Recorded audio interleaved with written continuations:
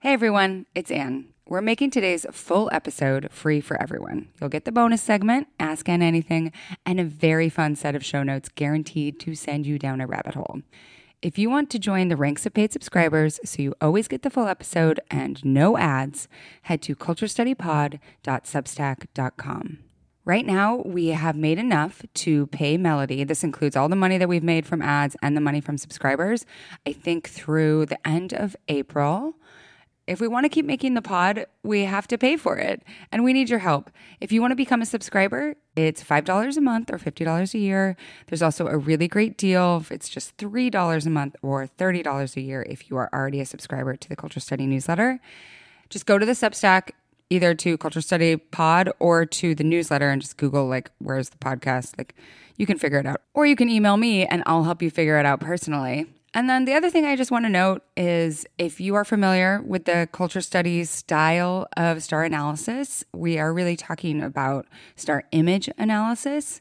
We're not trying to be mean to a star. We're talking about how a star resonates, what their image means in the broader cultural fabric. If you keep that in mind as we move through this episode, that's how Sam and I are approaching the question of Bradley Cooper. Okay, on with the show. When I think of Bradley Cooper, the first thing that comes to mind is, and hear me out, Tracy Flick from Election. He has the same kind of try-hard energy. And I remember I watched Election when it came out several times as a young person, not understanding the trauma and tragedy behind Tracy Flick's character. When you first see Election as a kid, you hate her. Yeah. Then you watch it as an adult and you realize she is the victim. Yeah. And so if I want to be nice to Bradley Cooper, I try to look at him that way. That's so interesting. I think of him in The Hangover because he's the least... Yeah, he's likable, but also in some ways the least interesting character in that film. Yes. It's one of the last times that he plays the straight man in terms of humor, but also just in everything about him. And Melody thinks of him in Alias, which I didn't watch Alias because it was that either. Weird post-college time when no one had TV, so I have this whole when it was a virtue signal to not watch TV. I'm not watching TV. See, I was in 8th grade, and so I was... Shut up. And so Bradley Cooper as Will Tippin was one of the dreamboats in my life. He is a dreamboat. And I will say now that I totally answered the question the wrong way. You asked me what I think of him as, but I just think of him as his other character because it's just so much try-hard energy. But if I had to think of a character that comes to mind when I always think of just him in a movie, I think of how he tried so hard in A Star Is Born to make that low, gravelly voice work. Yes. And it was annoying. And it was Bradley, you could have just talked, my dude. But this is the Tracy Flick of it all. Yeah. It's not just let me be competent or good. It's let me show you how much I can do. Let me show you how much I can do. And it's always that with him. And I feel why I loved The Hangover so much and him in The Hangover so much is that he wasn't doing that yet, it seemed. Yeah. Well, and we're going to talk a lot about this and the answers to the questions to come. But I think part of what makes him interesting is he is not as good as some other methody stars at erasing the signs of effort, or at least the method-iness of it all. Yeah. Yes. At least at naturalizing it. Because to me, Daniel Day-Lewis, I'm never oh my God, that fucker's so annoying, right? Yeah. I'm just oh, what a guy. What an actor. Yeah. Well, and the thing about Daniel Day-Lewis is that he's also not trying to write, direct, star in. Bradley Cooper wants to control all the means of production in his film work. And that makes it harder to digest, I think.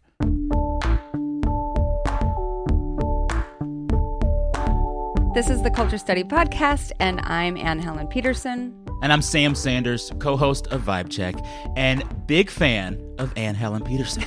Oh, this is a complete honor to have you on the podcast today. I was one of the first guests on one of Sam's previous podcasts, and it was the best conversation I had for the entire publicity cycle, and I have been a massive fan ever since. Oh my goodness. I remember that, and it was my template for good book interview for a very long time. So thank you for that, because I was just a baby trying it out. And I was like, how do I talk about a whole book in just half an hour? Book. And you helped me. But we did it. That was so long ago, too. Gosh, we're old pros now. That was 2017? Yeah. Wow. Yeah, no, it was. Oh, my God. Yeah. Okay. All right. That was for Too Fat, Too Slutty, Too Loud. Okay. So the title of this episode, the working title of this episode is like, what is going on with Bradley Cooper? Like, what is Bradley Cooper's deal? And we kept it like so broad because I think that there is this like complication to his image that we've grown with, right? Like, unlike a lot of other stars, each film, there's something that's like complicating what I thought I understood about him in a way that I think is pretty interesting. And that I also think that people can't get their heads around. Like, am I annoyed by him? Am I impressed by him? Am I like, whether or not I like the movie, like, do I see what he's trying to do here? All of these things happening at once. And then all of the publicity stuff too, which is a whole thing. Yes. Yeah, it's a lot. Well, and it's just like, I have more feelings about Bradley Cooper than I feel I need to. So full disclosure, I tried to watch Maestro 3 times because I want to watch all the Oscar movies. I could not get through it, and I tried. And listen, there are so many things that I pick up and put down. That is a story of my life. That is what we do as culture critics, writers, and thinkers. But something about the Maestro of it all made me angry. I was angry at Bradley Cooper for wasting 27 minutes of my life. So have you tried to times. watch it at home? I'm guessing. Yeah. Okay. This is hard. This is really hard. And I saw it in the theaters the first week it came out, in part because I knew that I would have this same reaction if I tried to watch it at home, because I would be like, this fucker, like, what is he trying to do here? And the first 30 minutes, like, he's trying to do a lot. Like that outside scene with the cigarette where he's talking, he lays it on so thick. No. And it's just like, we get it, Bradley. And you got to stick with it to kind of get to this larger picture of what he's trying to do with this film, which, whether it works or doesn't work, side note, I don't think it ultimately works, but I'm still like, you did that, dude. Yeah. But I think that, like, this is something, this is a good metaphor maybe for how we're trying to talk about Bradley Cooper, is that he's trying to do something that you have to sit in your seat and, like, be uncomfortable and kind of cringe for the first 30 minutes in order for you to appreciate it, and then still maybe think it doesn't work. Who has the time when it comes to a celebrity, right? Yeah. To have that sort of patience. I also found myself thinking about Maestro, reading about it, not watching the whole thing. I very much was also like, who is he making this movie for? Yes. He's not even making this movie for the entire Academy. He's making it for a subset of Academy voters. Yes. And you're allowed to do that, but it's really kind of interesting to see him go from, like, the mass market appeal of, you know, A Star is Born, which still got him Oscars, and The Hangover, to not just a niche film, but like an awards bait film that isn't even for the entire awards community. Yeah, like, because most people don't necessarily, like, have the familiarity with the subject matter, right? Like, I was in a theater with a lot of gray hairs, and I don't mean this in a derogatory manner, just that, like, people who are older have a much deeper understanding of the cultural importance of Leonard Bernstein than I do. He was probably, like, metaphorically, like a Kanye figure back in the day. Yeah. Genius. He had a lot going on. You want to know about him. Like, Kanye meets LeVar Burton, right? Because he was also on TV every Sunday, right? Yeah. So and, like, introducing the like, importance of classical music to the masses. Yeah. And I think that, like, that's part of the Academy. That's a big voting block in the Academy. Like, boomers in the Academy, like boomers in the United States political. Yeah. And like Bradley knows this. He is, if anything, a creature of Hollywood. Yeah. And he probably has everybody on speed dial, and he knows who's voting for what, who's on what committee. So, like, yeah, he made it for them. He made it for them, and it's like, I guess that makes me have larger questions about what he wants the shape of his career to be. Only he knows. But I feel like he's on this, like, proving himself to that subset track that is, like, keeping him from making movies that a lot more people would love. And listen, we love Bradley Cooper when we love Bradley Cooper. Right. Or making movies that feel Accessible? that feel like or just like that they aren't, that it's not awards bait, right? And this is always hard because I think like a lot of movies are awards bait that are successful in effacing their awards baitness. Yes. But let's segue into our first question because we'll get to a lot more of this. Okay. First question comes from Jen, and it's going to give us kind of the lay of the land with some of this discourse that circulates around Bradley. Why is Bradley Cooper suddenly someone we're supposed to be taking seriously? Why is it a snub if he isn't nominated for every award ever? Why would a woman in her 20s who has her own stuff going on want to date him? Why do I dislike him so much? And is it related at all to why I also dislike Ben Affleck? Okay. Woo. I know. There's a lot going on there. Where do you want to start with that? I guess the awards baitiness of it. Like, I think we forget how awards focused Bradley Cooper is because we, like, on top of being a big Oscar contender and Oscar winner, A Star is Born was a blockbuster, right? Yeah.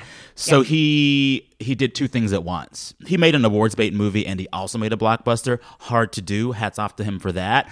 But he's been chasing that glory, you know, for years. Even American Sniper, which was a blockbuster, that got him an Oscar nomination, right? Yeah. And he kind of wanted that and knew that going in.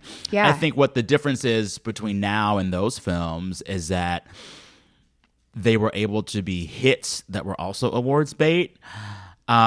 Maestro, truth be told, is actually neither. Because in spite of those Oscar nominations, I don't think it wins any. I don't think it wins any. No. And I think the tide really turned on the film for various reasons.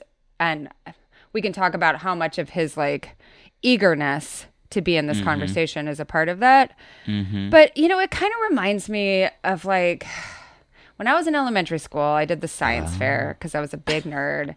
I want to see where this goes. I'm loving this. There was this guy whose dad knew exactly what sort of project to do to get to win the awards, right? And in 5th grade, I beat him because his science fair project was such a like clear, Dad helped me figure out how to game these awards. Exactly. It was about like liquid absorption using diapers. I have not thought about this in a long time, but it just still makes me haunts think about when you are trying so hard to win something or only understand validation through awards like this. Tracy Flick. Right? Tracy Flick. and there are reasons like what not to psychoanalyze Bradley Cooper when we're trying to analyze his image, but there is something interesting that happens when you can only feel like you are validated in the work that you do when it is recognized through awards that we understand have all of these problems with them, right? Yeah. They really do. Well, and it's like, I also think the version of Hollywood leading man that Bradley Cooper is trying to do, we're culturally less prepared to want and accept that. Say more about that. He wants to be not just the hot star, but the writer and director and the creator and the person in charge of everything. He wants to control it all. And when I think of like the kind of hot guys or alpha males that we culturally want right now, it's Travis Kelce. Right. We want fun dudes along for the ride. Right. This kind of intense dude who controls everything. Is that truly the vibe right now? Is that the vibe right now? Right. You know? Well, what do we want our big cute men to be? Yeah, like, and it's interesting, right, that Travis Kelce is not the quarterback. I think about this a lot. Right? Yes.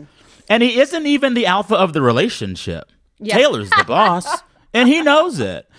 And Travis shows up looking cute with that mustache, and you're like, okay. So I think about Bradley Cooper's antecedents in Hollywood in terms of leading men who have turned director and producer, right? Yeah. And the ones that immediately come to mind are Clint Eastwood, who directed him in American Sniper. Right.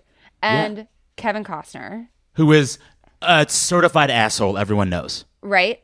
And Mel Gibson. Also.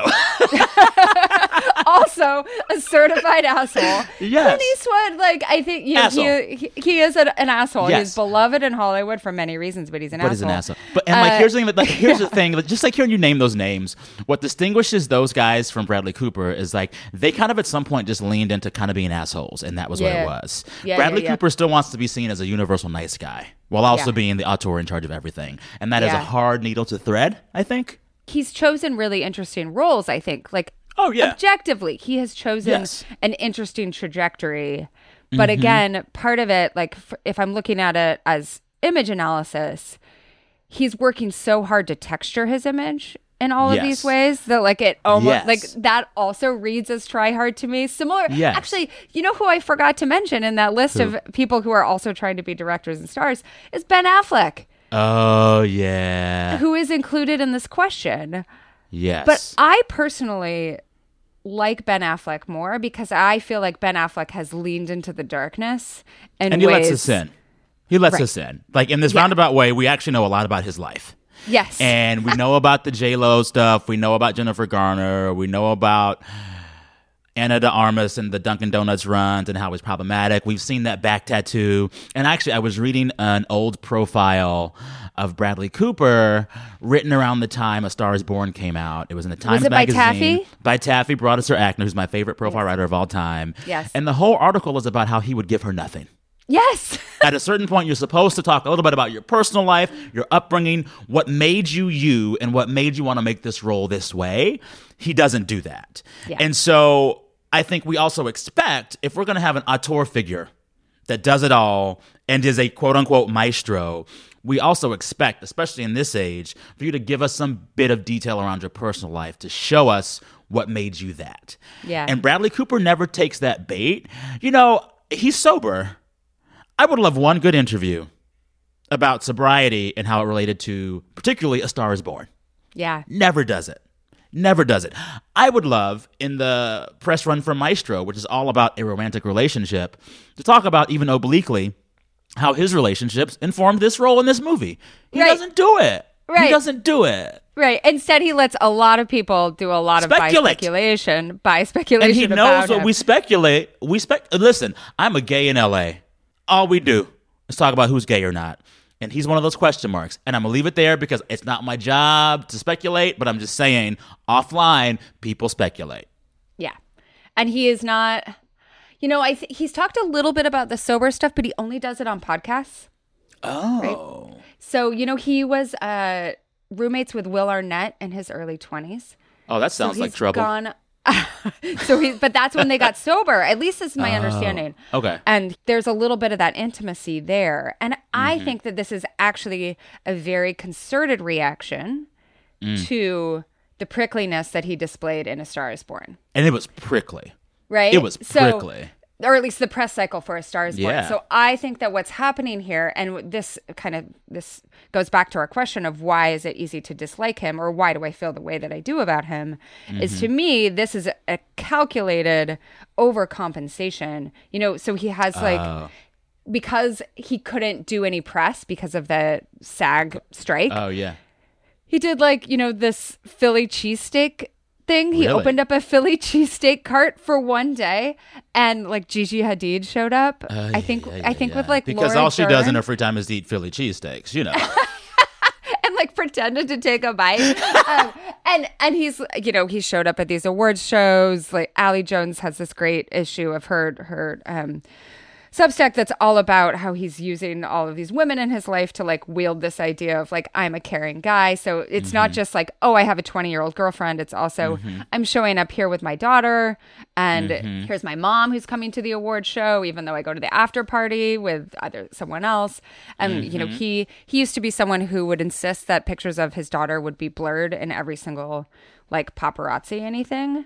And now that he's doing the award circuit, now you see the kid. Mind. Oh my god! So you see what I mean? It just it feels like this is a thing. It's hearing you talk about him and how he's obviously very gifted, but very calculated. I compare him to my, at the moment, favorite creative auteur maestro. It's Michaela Cole. Michaela Cole, who made Chewing Gum, who made I May Destroy You, and she writes these things, directs these things, and stars in them, right? Yep. So she's doing what Bradley is doing. But the thing about Michaela Cole is when you interview her, you realize she's not someone who calculates at all. She just feels the work and makes it.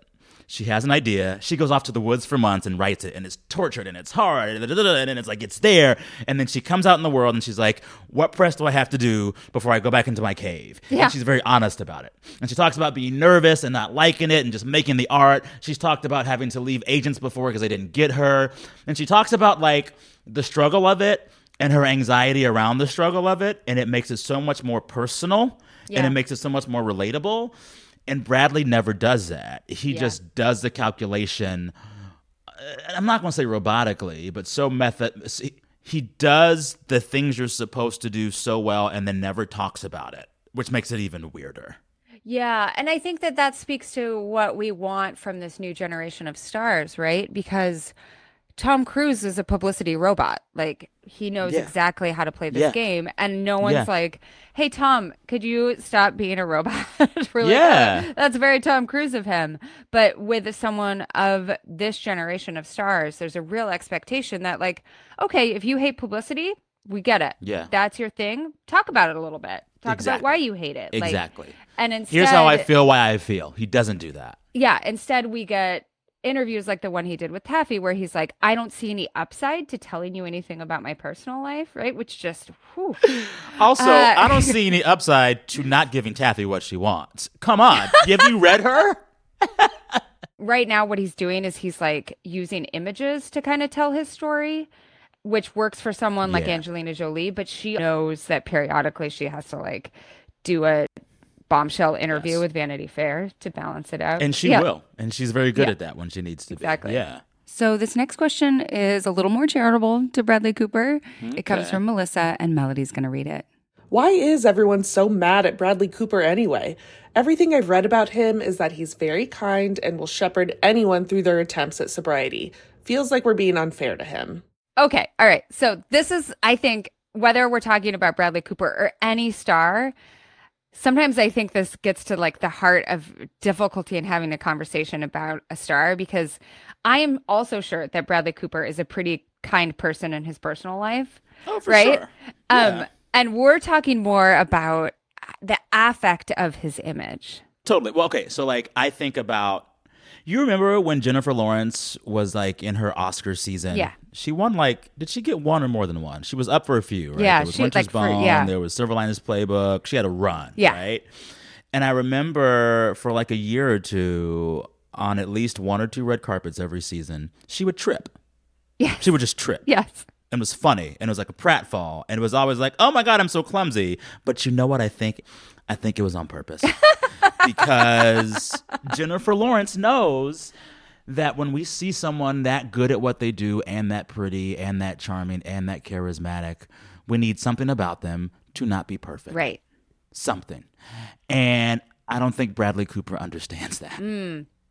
Yeah. I don't think he understands it, and I don't think he performs clumsy enough in public for us to be like, oh, shucks, he might be just like us. Well, so here's the interesting thing and where sobriety comes in here, because I think that actually sobriety can be a way that stars... Humanize him. Yeah, that it really humanizes and emphasizes like the fact that like they have vulnerabilities like all the rest of us. Yeah. And, you know, we mentioned previously that he talks about it a little bit in podcasts, but it's almost like he's at that point in sobriety where he's been sober for so long that it's not, he doesn't even talk about it anymore. Yeah. Or that like it's not as raw. And like, exactly. I mean, everyone should be able to be wherever they are in their sober journey. And also, he doesn't owe us that story. Yeah. He doesn't owe it to us, right? Yeah. So it just doesn't work quite the way that it maybe would, I think, in... And also, the other key thing is that he did not get sober in the public eye, right? So it doesn't work the same way as, say, Robert Downey Jr.'s trajectory.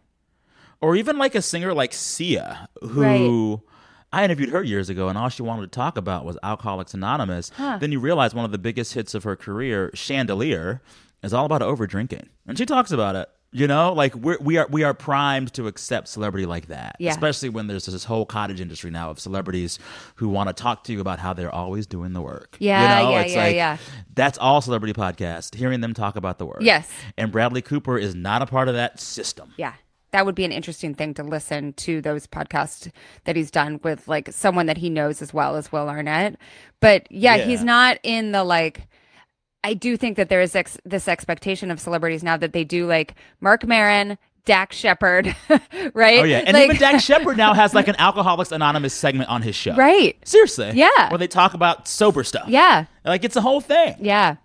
So what about this idea that we're being unfair to him? What do you think about that? Well, we are. But you know what, buddy? You're rich and famous and have awards. I don't know. It's like celebrities to get famous and then get mad because they're famous. You chose this. Right. And so it's like, if we start to like, Bradley Cooper is not in danger of physical harm. Bradley Cooper is not experiencing horrible harassment online because of who he is and his sexuality or his whatever. Bradley Cooper is fine, you know? Like, Bradley Cooper's actually fine. Bradley Cooper's biggest problem is that he's not going to get another Oscar this year. Yeah. That's his biggest problem. Right. So I don't try to beat myself up over feeling weird about Bradley Cooper. I really don't. Well, I really and here's don't. the thing. He's not going to have like the Oscar curse where you get nominated and maybe you win the award and then you never get offered another role in Hollywood. Oh, yeah, he'll always have good roles like and good work for the the rest of thing his that career. happens to so many To women. particularly Yes. women of color who win Oscars in Yes. Hollywood or who are nominated. Yes. Halle Berry's career got worse after the Oscar. Right. I still can't believe that. I still can't believe that. Swordfish. Remember that? Yes, Jesus Christ. She's topless in it. It's like a very important, I think, to many men in my life was this image of Halle Berry topless in it. But yes, that was not her career getting more textured and interesting after her Oscar. No. I also wondered with Bradley and thinking of things that could humanize him. Does he play villains? Has he ever played a villain? Right. Well, I think this is his thing. Is he's like, I play complicated men who are. You know who are complicated? Villains. Anywho, go ahead. Finish your thought. Sorry. Finish your No, thought. like because I think like his character is his character in A Star Is Born a villain? Is his character in Maestro a villain? Like you could read it that way in a certain capacity, right? But does he think they're villains? No. There you go. There you No. go. Really good point. I was just like, glossing over his history. Like he produced The Joker. Isn't that weird? Oh, wow. The Heath Ledger. No, oh, the what's his face? Joaquin Phoenix. Oh. So maybe he's like, I'll produce a movie with a villain, but I wouldn't play one The myself. Incel Starter Kit movie. Yes. I mean, speaking of another, so Joaquin Phoenix is a great example of a star who like doesn't care if anyone thinks he's an asshole. Yeah, and we all just think he's an asshole. Right. It's just like, here I am. I make the movies I want to make. Like, this is what I do. And here's the thing, like, would we actually enjoy Bradley Cooper if he just went full villain, full asshole? Like, as a hypothetical, Right. If he just became Joaquin Phoenix, if he just became a dick and just still kept making stuff that was, like, good in some respect, would I be more okay with him? Mm-hmm. I don't know. Right. Do you think you would? I think he would be less interesting to me. Or the other thing that he could do is become one of these method actors who really resist publicity in every capacity. Right? Period. Period. And I think that is probably that's what he wants, right? Mm-hmm. Because I think that he thinks that publicity is feminizing in some capacity. But I don't think he would ever do it because he craves the Academy's approval so much, and the Academy calls upon you to be essentially a mouthpiece for the entire, all of Hollywood. And if you are resisting publicity, and we know this from No bueno. many past Oscar runs. Eddie Murphy lost his Oscar because he wouldn't do press. Right. Monique, same thing, right? Like, Yeah. she didn't lose the Oscar. It's just that she didn't get roles, right? She didn't get any work after that. Yeah. And then she went on this kind of tear, and now she's getting even less work. Yeah. But yeah, like you have to be willing. You have to be a willing player in the game on the team. Yeah. You have to. And he's trying to do that, but you can tell that he kind of hates himself for his own eagerness to do this. I want to ask you a follow-up Yeah. on what you said. Yeah. You mentioned that you think Bradley Cooper finds press feminizing. Yeah. And that makes me want to ask you what your theory might be of what Bradley Cooper thinks of the idea of masculine and feminine in his work and his persona. Because I'm intrigued. I'm intrigued. It's so complicated, right? Because I Right? think that he has long wanted to deconstruct masculinity, right? Yes. Because I think And a certain kind of white masculinity. Like he's like, Yes. when I see the work he's doing in A Star Is Born, he's tearing down or inspecting a certain type of white rocker, white musician, white star. yes. And I get it. And I'm like, all right, you could have deconstructed more, but you kind of started. Right. Well, and I know you haven't finished Maestro yet, but Will I ever? one of the many arguments of the film is the way that one person's genius eclipses everyone else's around him. And he thinks that this film is a tribute to Carey Mulligan's character, who's Leonard Bernstein's wife. It's not. Like, he's trying to... It seems like it's all about him, right? It is. But there are certain shots that he does. It's not a spoiler. Like, the ending shot of the film, it's all about her. Like, he thinks that it's supposed to be about, like, here are the wages of all-encompassing, specifically, like, masculine genius. But it's not, like, the critique isn't fully launched. The critique isn't as good as he thinks it is. No, not at all. But I think. And what if hypothetical? What if a better critique of that kind of masculinity would have been a film directed by a woman, right, with him starring in it? There you go. This is the thing also about Bradley Cooper that annoys us. I think, as good as he is at being the jack of all trades, writing, directing, starring in, he could make even better work if he collaborated. His work might be better if he collaborated. Yes. And this is such a good segue to the next question, which is referencing the Ali Jones Substack Gossip Time that I mentioned earlier before. So this comes from Mackenzie. This is a broad question, but on Ali Jones' Substack Gossip Time, she had a good piece on Bradley Cooper's Oscar women and how he uses the women in his life to further his career goals. So broadly, I guess my question is, what do women get out of Bradley Cooper? And I will acknowledge that B. Coops has never done it for me personally. Okay. Listen, one, he's fun to look at. That's what we get. I'm not a woman, but I'm a gay, and I'm going to tell you, I like to look at that man. I sure do. And yeah, he was named Sexiest Man Alive in 2011. Who isn't? But anyways, go ahead. I know, right? Who, at this point, who has not been named People's Sexiest Man? But Joe Biden, Sexiest Man Alive, 2024. There was a point when he was the vice president that I would not have been he was hot back in the by senator that designation. Days. Yeah. So I don't see him as a sex symbol. Do you? I'm going to tell you what I see him as. I see him as a pretty doll. But I feel like he's one of those people where you're like, gosh, you're gorgeous. Yeah. But then you're like, would we enjoy our time together? Would you be a fully embodied human being around me? Because that's romantic. So here's the thing that I sometimes forget about Bradley Cooper is that he grew up in Philly. He went to Villanova for a year, and then he finished at Georgetown, and then he went and got an MFA. Right away? I think like pretty close. And he went to the Actors Studio in New York. So he has this past as someone who is like I actually think, and I don't necessarily think this is true of all stars in Hollywood. I think that you would have an interesting conversation with him about things that have nothing to do with Hollywood. Right? Like, I think that he is interested in the world around him. Yeah. Has learned how to speaks multiple languages. Yeah, he does. He speaks French. He studied abroad in Aix-en-Provence. Like, he is an interesting person in that capacity. Like, has challenged himself in different ways. And like the thing, I always want to be careful because I don't think that he is necessarily smarter than other stars in Hollywood, because I don't think going to college necessarily makes you smart, but I do think it makes you, like, you just learn how to think about the world around you. That's part of what college does. Exactly. But I do think that it gave him some of this like seriousness that like that's part of what we're railing against is like, well, and yeah, it's like and he's like MFA dude, right? Like he totally is, and he's like a student of the craft in a way that you find a little tedious sometimes. Right. There's all these old clips of him. Apparently, back in the day, this amazing interview show called Inside the Actors Studio, which I love, hosted by James Lipton, where he just interviewed stars. They would let students ask questions sometimes on these shows. Bradley Cooper was one of the most frequent student question askers on Inside the Actors Studio. So there's video of young Bradley Cooper asking James Lipton and these stars craft questions.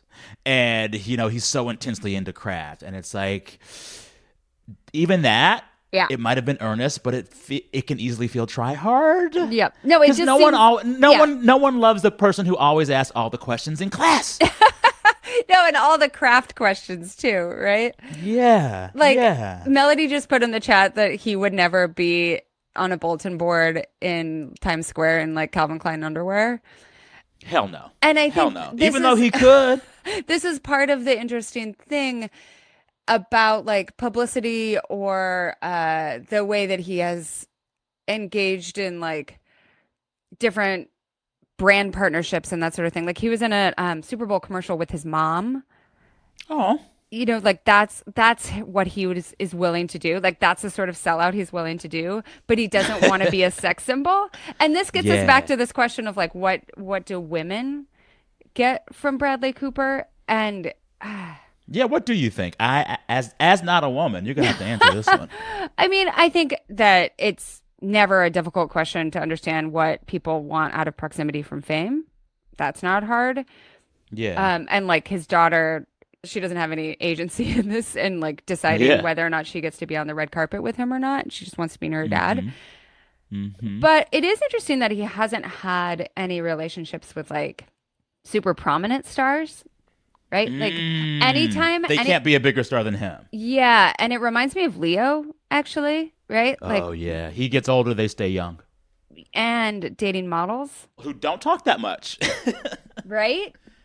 Yeah. Like no one's image is in danger. Like even like Gigi Hadid, like she's a famous person, but she's not like a person whose image. She's not would trying to ever be eclipse serious in the way that he is being serious. Yes.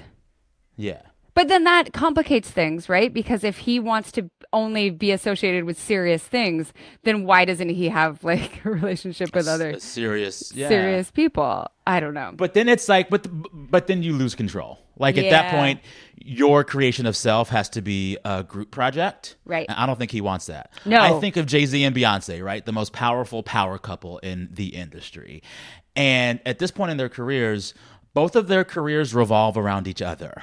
They revolve around each other, right? They've made albums about their relationship and response albums to it. You know, Jay-Z wins a Grammy and he goes on stage and he gives a speech about his wife. You know, like they have to find a way to not just be a husband and wife duo, but have their art cater to the relationship in some way. I don't think Bradley Cooper would ever want to do that or share that kind of intellectual space with anybody else. Well, and this is what's interesting about the evolving relationship of Taylor Swift and Travis Kelce is like, by entering into a relationship with Taylor Swift, you are acknowledging that you are part of a group project, right? Like, and that you might be on an album at some point, right? And that's what her ex-boyfriend Joe like never wanted to be part of that group project in any capacity. Exactly. And I think the example actually of Beyonce and Jay-Z is such a good one because they have to be collaborative with one another. Like they are in this space where like, and they have to support one another and understand that like another person's success is not your failure. Yeah. Yeah. Well, and like when you hear about how they actually work behind the scenes, it's kind of remarkable. Folks who I've talked to in the know are like, oh, well, you know, it's like they collaborate so much musically that if you listen to the way she rap sings on an album like Renaissance, you hear Jay-Z. You hear Jay-Z. And I don't mind it, right? But like they do this wonderful bit of, is osmosis the word? Yeah. Like they feed off of each other, not just in a business sense, but like creatively. Yeah. And I don't always love it, but I find it quite interesting. Yeah. And I don't know that Bradley Cooper would ever want a relationship that has that kind of exchange.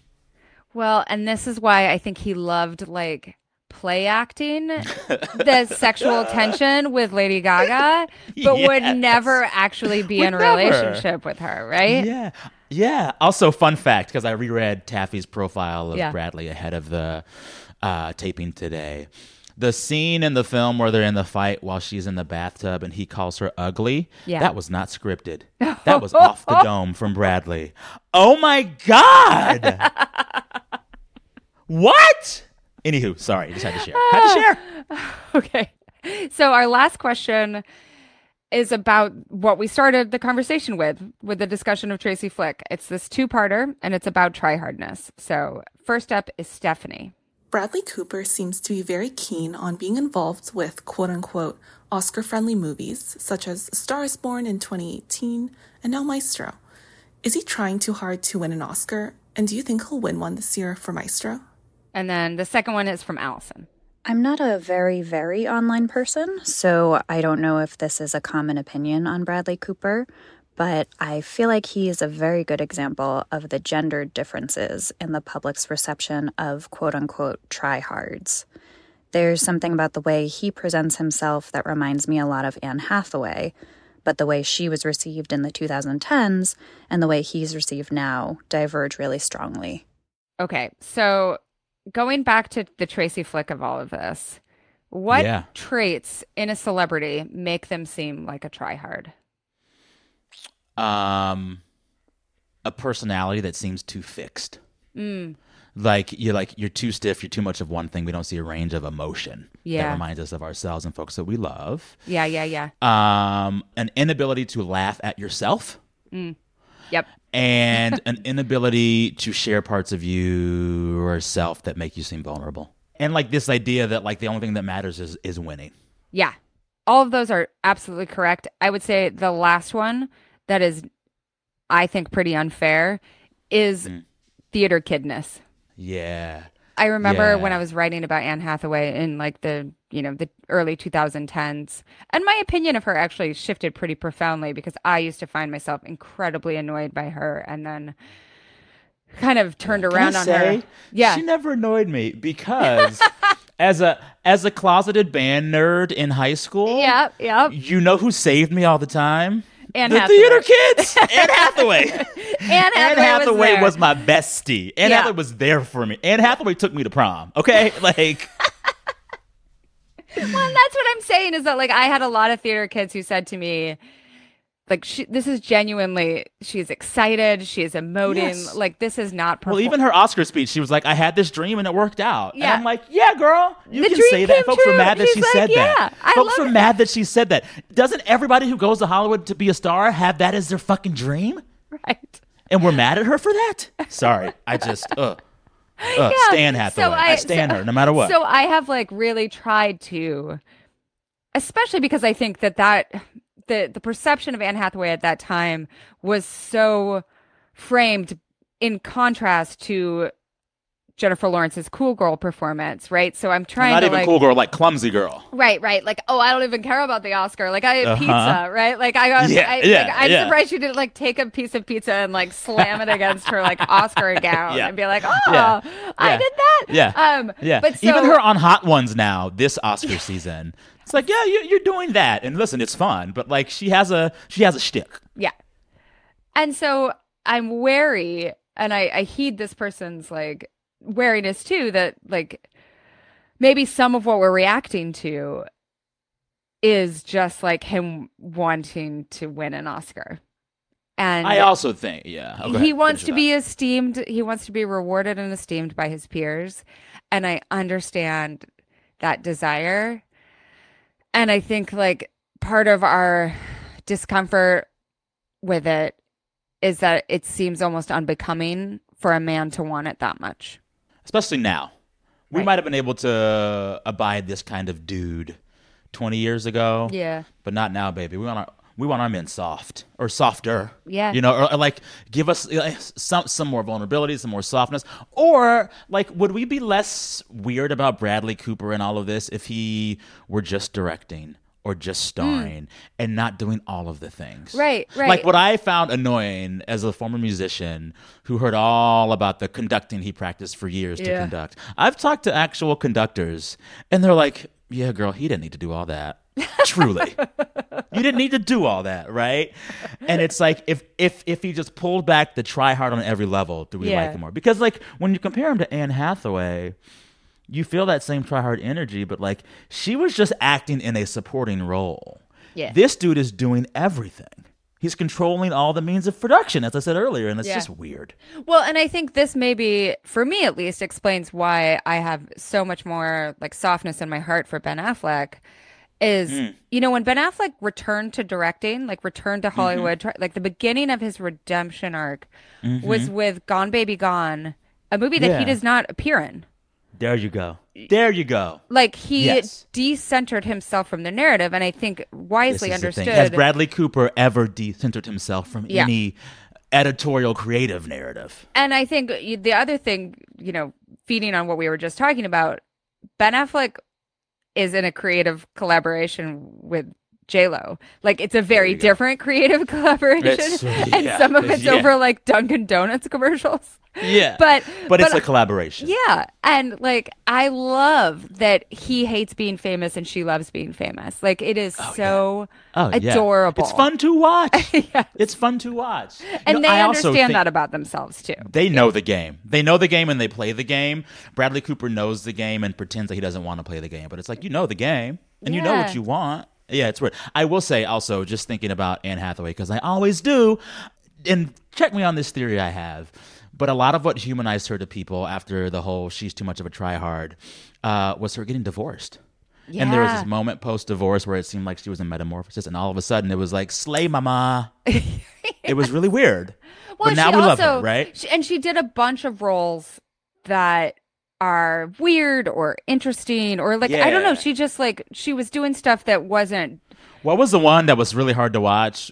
Rachel getting married? Oh my God. Yes. Good God. Which that people love. And I can like, I have to sit on my hands the entire time. Yes. It's just so much. It's rough. But I think if we were Bradley's publicist, I think he has a lot of softness in there. And again, like, this is one of those difficult things where it's like, do stars owe us confessionals? But I think like there is it doesn't have to be like pour your guts out, that sort of vulnerability. Just like lean into that softness the same way that he's leaned into different performances. Like, go for that. Yeah. Also, stars don't owe us anything, but we also don't owe them our love and support. True. So you know what it takes to get folks to like you. If you want us to like you more, then do it. I mean, this is the thing. Like, it is an exchange. Yeah. And someone who understands this exchange perfectly is Taylor Swift. Mm-hmm. She knows that she doesn't have to do anything besides make the music. But if she wants that level of devotion from fans, she gives them the things. She gives them the crumbs. She gives them the relationship stuff. She gives them the numerology about everything she's doing. She plays the game with her audience. And she knows that, like, it's an exchange. And Bradley does this thing where he never wants to buy into the exchange. Bradley Cooper's like, I want an A+ on the group project, but also I don't want anyone else in my group, and I don't want to do that whole. Like, I don't want to go to the meetings, and I want to do the thing. Exactly. Yeah, like Taylor understands that like the work is never just the work. Yeah. It's about performance of self. It's about relationality to your fans and the media. And Bradley's like, well, I should just be so good at what I do that y'all just all give me all the awards and are always watching me anyway. And you know, and if he wants a different path forward, there are those, like, he could just direct, right? He could just direct. You know who just makes his movies? Who directed Poor Things, which I thought is the best film of the year? Yorgos Lanthimos. Yes, so good. He just makes his little movies. He just makes his little movies, and he lets Emma Stone shine, which he should, you know? But I love that movie, and I keep thinking about him and his career because I've been obsessed with Poor Things, and now I'm obsessed with him and his work. Yeah. And he literally just goes into his cave and makes little things. Yeah. And persuades really incredible actors, some of whom could have had careers similar to Bradley Cooper's. Like, I'm thinking of Colin Farrell. Yeah. Like, wow, what a different career he was destined for, and then chose an incredible right turn. And now I love him. Like, I will watch him in anything.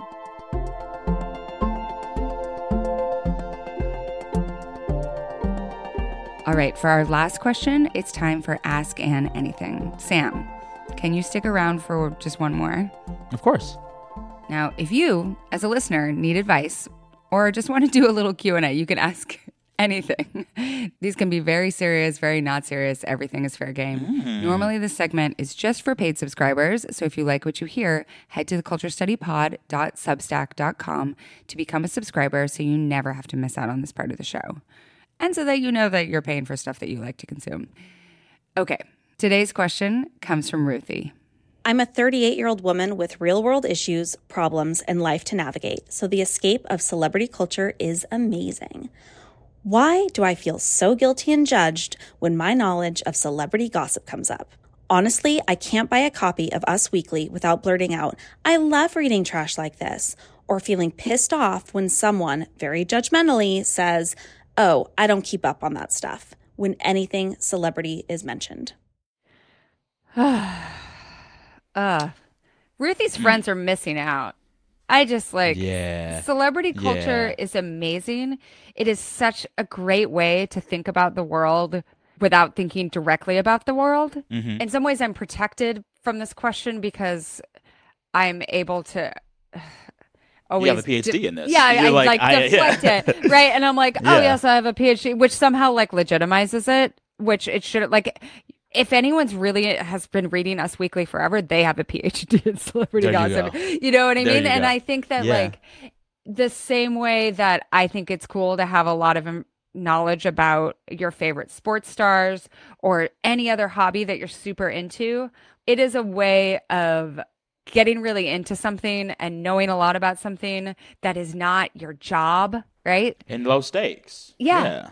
Yeah, low stakes, but also like, oh, when I think about the star and like, what are my thoughts about them? The thing I often challenge people to do if they like for some reason feel any sort of shame or guilt about reading trash is like sometimes be like, oh, why do I think that way about this? Like, why is my Exactly. reaction the way it is? Interrogate Just take yourself. it like doing a little bit of like self-interrogation there because it's usually pretty interesting.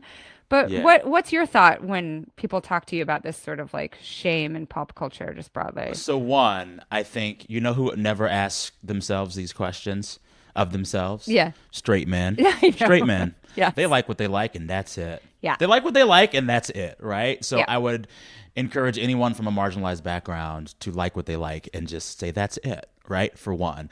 For two, I think for a long time, part of why I've said to myself, I take celebrity seriously and entertainment seriously and pop culture seriously is because for a lot of us growing up, the things that give us the script for how to be, it's movies, it's TV, it's music, it's books, it's celebrities and how they move through the world. You know, I grew up in a very Pentecostal, religiously conservative environment where I was obviously queer from day one.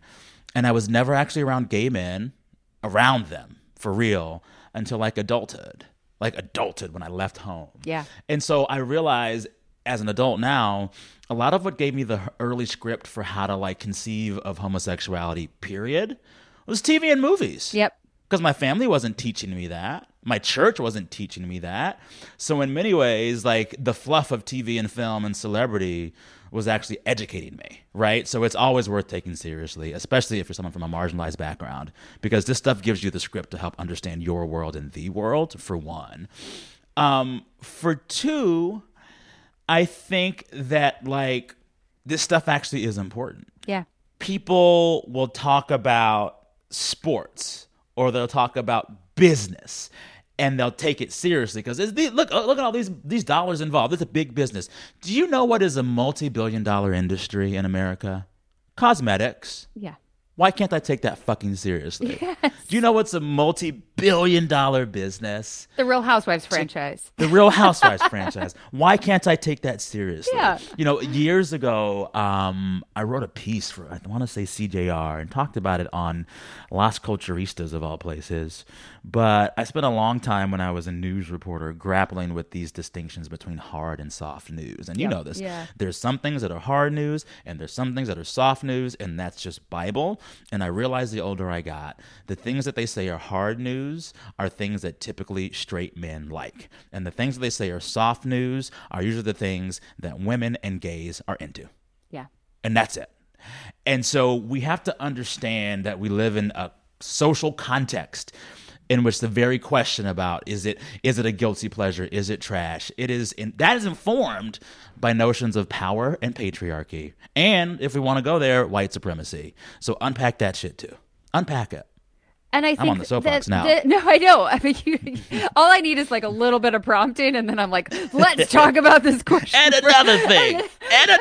But like, she says that she gets like annoyed with herself when she gets pissed off when someone says, "Oh, I don't keep up with that stuff." Like, you should be pissed off. That is an incredibly dismissive way to react to someone's interests. What if I was like, like someone started talking about football, and I just was like, oh, I find that like an incredibly abrasive and stupid thing to pay attention to. right? Oh, yeah. Like, Speaking of football, yeah. I had someone, so last year when Beyonce was touring, because I could and the money was good that year, I went to see her 4 times. I went to see Beyonce twice in London and twice in LA.